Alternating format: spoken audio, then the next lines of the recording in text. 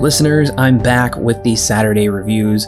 I've been quite busy over the past couple weeks. That's why there haven't really been any Saturday reviews. The last thing I put up for Saturday, I believe, was the Young Messiah written review, but it's also been pretty tough catching up to make sure I saw all of the Oscar movies. Our Oscar post discussion is available now, link in the description below.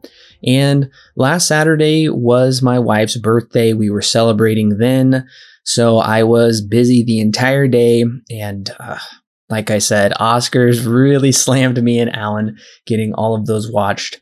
So we did do a deep dive on the Oscars, and of course there's timestamps for you to jump around. If you don't want to listen to the entire episode, you just want to check out your favorite segments or our thoughts on certain categories, make sure to check out the timestamps. But I'm here to give you my review for The Falcon and the Winter Soldier. Now, this is a sequel / spin-off of sorts to the Captain America movies and to the broader Marvel universe in general. These are characters that have crossed over into other movies before. So I will say right off the bat, this show isn't quite as accessible as WandaVision, where WandaVision was just kind of its own story. It didn't rely a bunch on previous events of Marvel movies. First of all, before I get too far into the review, I will be talking spoilers for this, so if you haven't seen it, it just wrapped up on Disney Plus last Saturday, so you can go and check out all of the episodes. There are 6 episodes, and they each clock in under an hour, and as of right now, this is considered a TV miniseries, so it's considered its own contained story. Letterboxd actually considers that to be its own movie, so you can watch it as such, a very long one. I will say there is a bit of a steep accessibility point for this one, because you really need to go back to, if not the first Captain America movie, you need to go back to Captain America the Winter Soldier. Watching Civil War would also be a good idea as well. And yeah, I would probably say at least those two. I hadn't revisited those in quite a while, so there was quite a bit in this show that I had forgotten or pieces that were missing. It strongly builds off of those two movies. So if you haven't seen those movies, you're probably going to be lost on a lot of these character motivations and just what's going on here in general. And especially if you have not seen Avengers Endgame, you're still going to be confused as well, probably. There's a lot of prerequisites to actually watching this show, whereas I didn't quite feel it was that way with WandaVision. So that's kind of my first knock against this series is you need to be ingrained in the Marvel universe. You need to go back and revisit, at least spend those hours to understand this show. Now, to be positive, Anthony Mackie and Sebastian Stan are a great buddy cop duo, if that's how you want to call it. They have great on-screen chemistry together as these two guy friends that are kind of at odds with each other, but they always want to work together. Of course, Sebastian Stan does bring that depth from his role of being the Winter Soldier and kind of the guilt and fallout from that. Anthony Mackie is just a pleasure to see once again. He was in a movie I actually reviewed for a Saturday review a couple months ago that you should go check out. He does great in that as well. So I'm always pleased to see him. He brings a great performance to this as well. So I really don't have much to knock on the performances. This looks really good. It looks movie quality, even though it is a TV show. Disney did not spare any expense.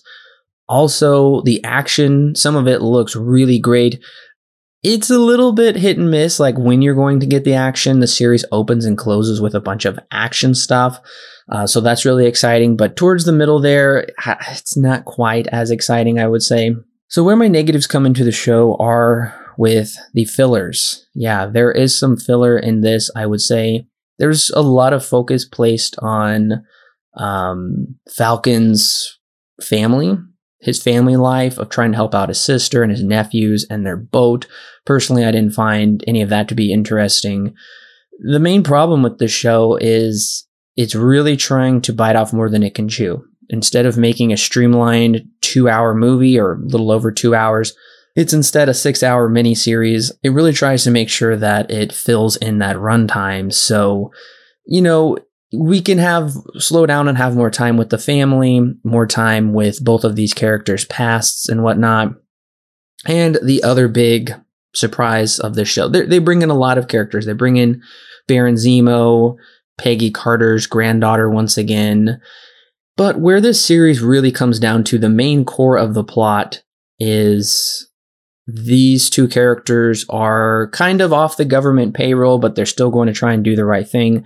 And they are fighting a group of kind of young communists, a group of these global socialists, if that's what you want to call it, where they talk about one world, one people, and how since all of these people have come back into the world, this GRC is trying to do this reset.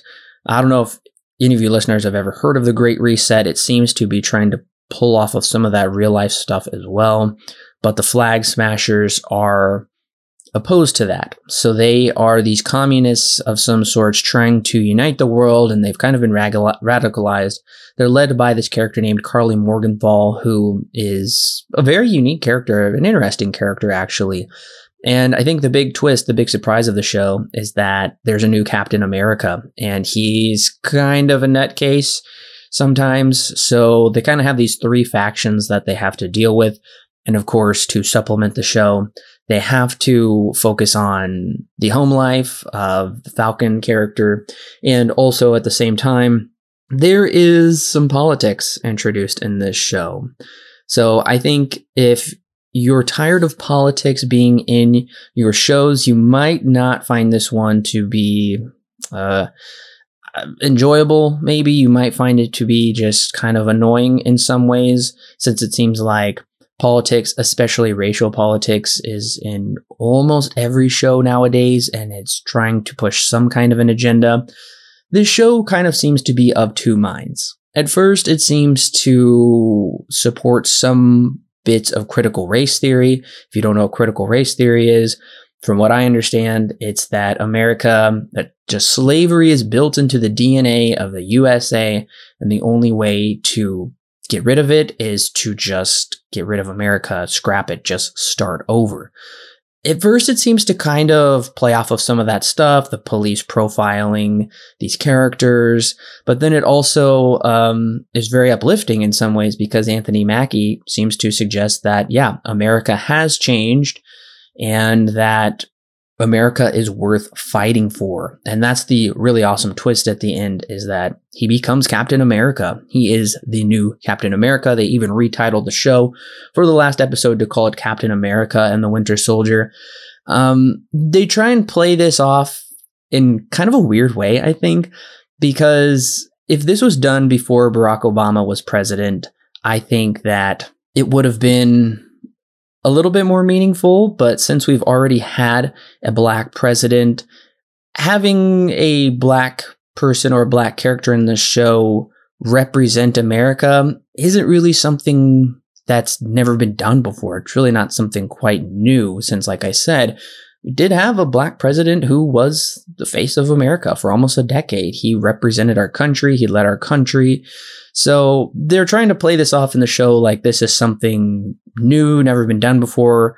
They even say millions of people hate seeing Anthony Mackie's character. They hate seeing the Falcon wear this stuff. I don't know where they're quite getting that from. And that's what I'm saying. I think some people will kind of resonate with this, but I think other audiences will just kind of be frustrated by it and just kind of over it and tired of it. So I almost wish they just hadn't introduced these politics. There was actually a black super soldier that the government covered up.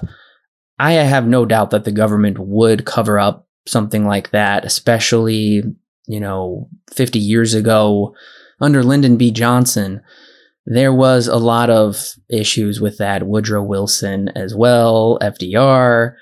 These presidents were not friendly towards the black population, unfortunately. So I found that to be a very interesting part of the series. But at the same time, I like that Anthony Mackie kind of represents the opposite, that America has progressed. America is worth fighting for. It's not this horrible country anymore. And it never was this horrible country. There always was that North-South split, and there was the Civil War and whatnot, but you're not here for a history lesson. So this show I've ultimately found to be okay. I didn't think it was very exciting to watch them fight these young communist super soldiers and run around. In fact, particularly in the middle of the series, I found it to just be downright confusing who they were meeting, who this power broker is, why they're pulling Zemo in. We even get Wakandans coming in. I really think actually Falcon and Winter Soldier is a swing and a miss. Unfortunately, I hate to say that. I know it was really hyped. I think WandaVision is better. According to the trailers, to me, it looks like Loki, which is coming up next, I believe. That Loki looks to be fantastic. I hope it's a lot better. This one is just kind of formulaic Marvel with a little bit of woke politics shuffled in with probably too much of a runtime to pad to increase this 6-episode story arc. It's something I'm probably not going to return to. It was awesome seeing Falcon become Captain America and suit up. I love the new suit. But if you're not already pretty ingrained in this Marvel Universe, particularly the Captain America subset of it, I don't think you're going to be able to track with it or find it terribly interesting. And it's really not one that I plan on returning to. So The Falcon and the Winter Soldier receives 5 stars out of 10 with a mild not recommend. Now, listeners, you probably weren't expecting me to not recommend this show, actually. I think there's just too many issues with it. It's too scatterbrained. It really lacks focus, unfortunately.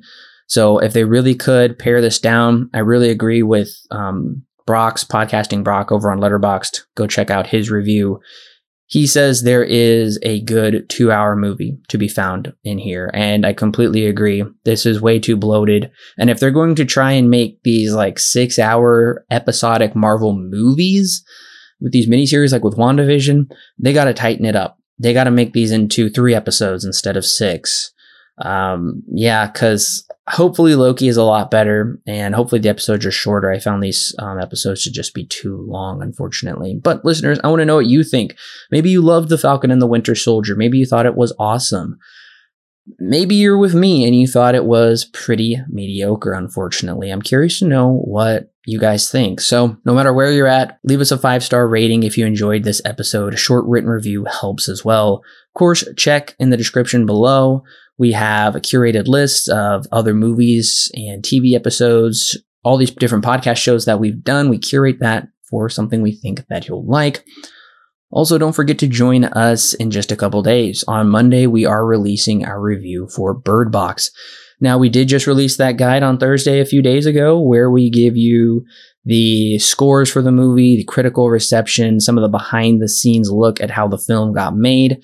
You're not going to want to miss that out. Listen to that before you listen to our review of Bird Box on Monday. Link to that in the description below as well. So there's always great stuff in that description. Of course, if you want to know what's coming up for the next few weeks, explore the schedule for 2021, links to that in the description. We always type out the next 4 weeks of shows so you'll know what's coming up so you can watch ahead of time, join us, watch with us, and you'll know all the details we're talking about with these reviews. So listeners, thank you for joining me, and we'll see you on Monday with Bird Box.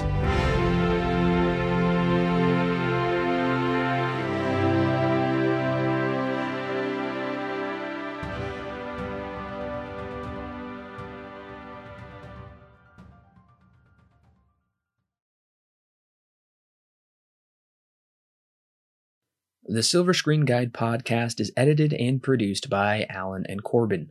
Intro and outro music is created by Thomas Rankin. The thoughts and opinions herein expressed are those of the individual and do not necessarily represent those held by Silver Screen Guide. Silver Screen Guide is not affiliated with any company or individual involved with the creation of this movie or TV show. No portion of the podcast may be used without express written permission from Silver Screen Guide.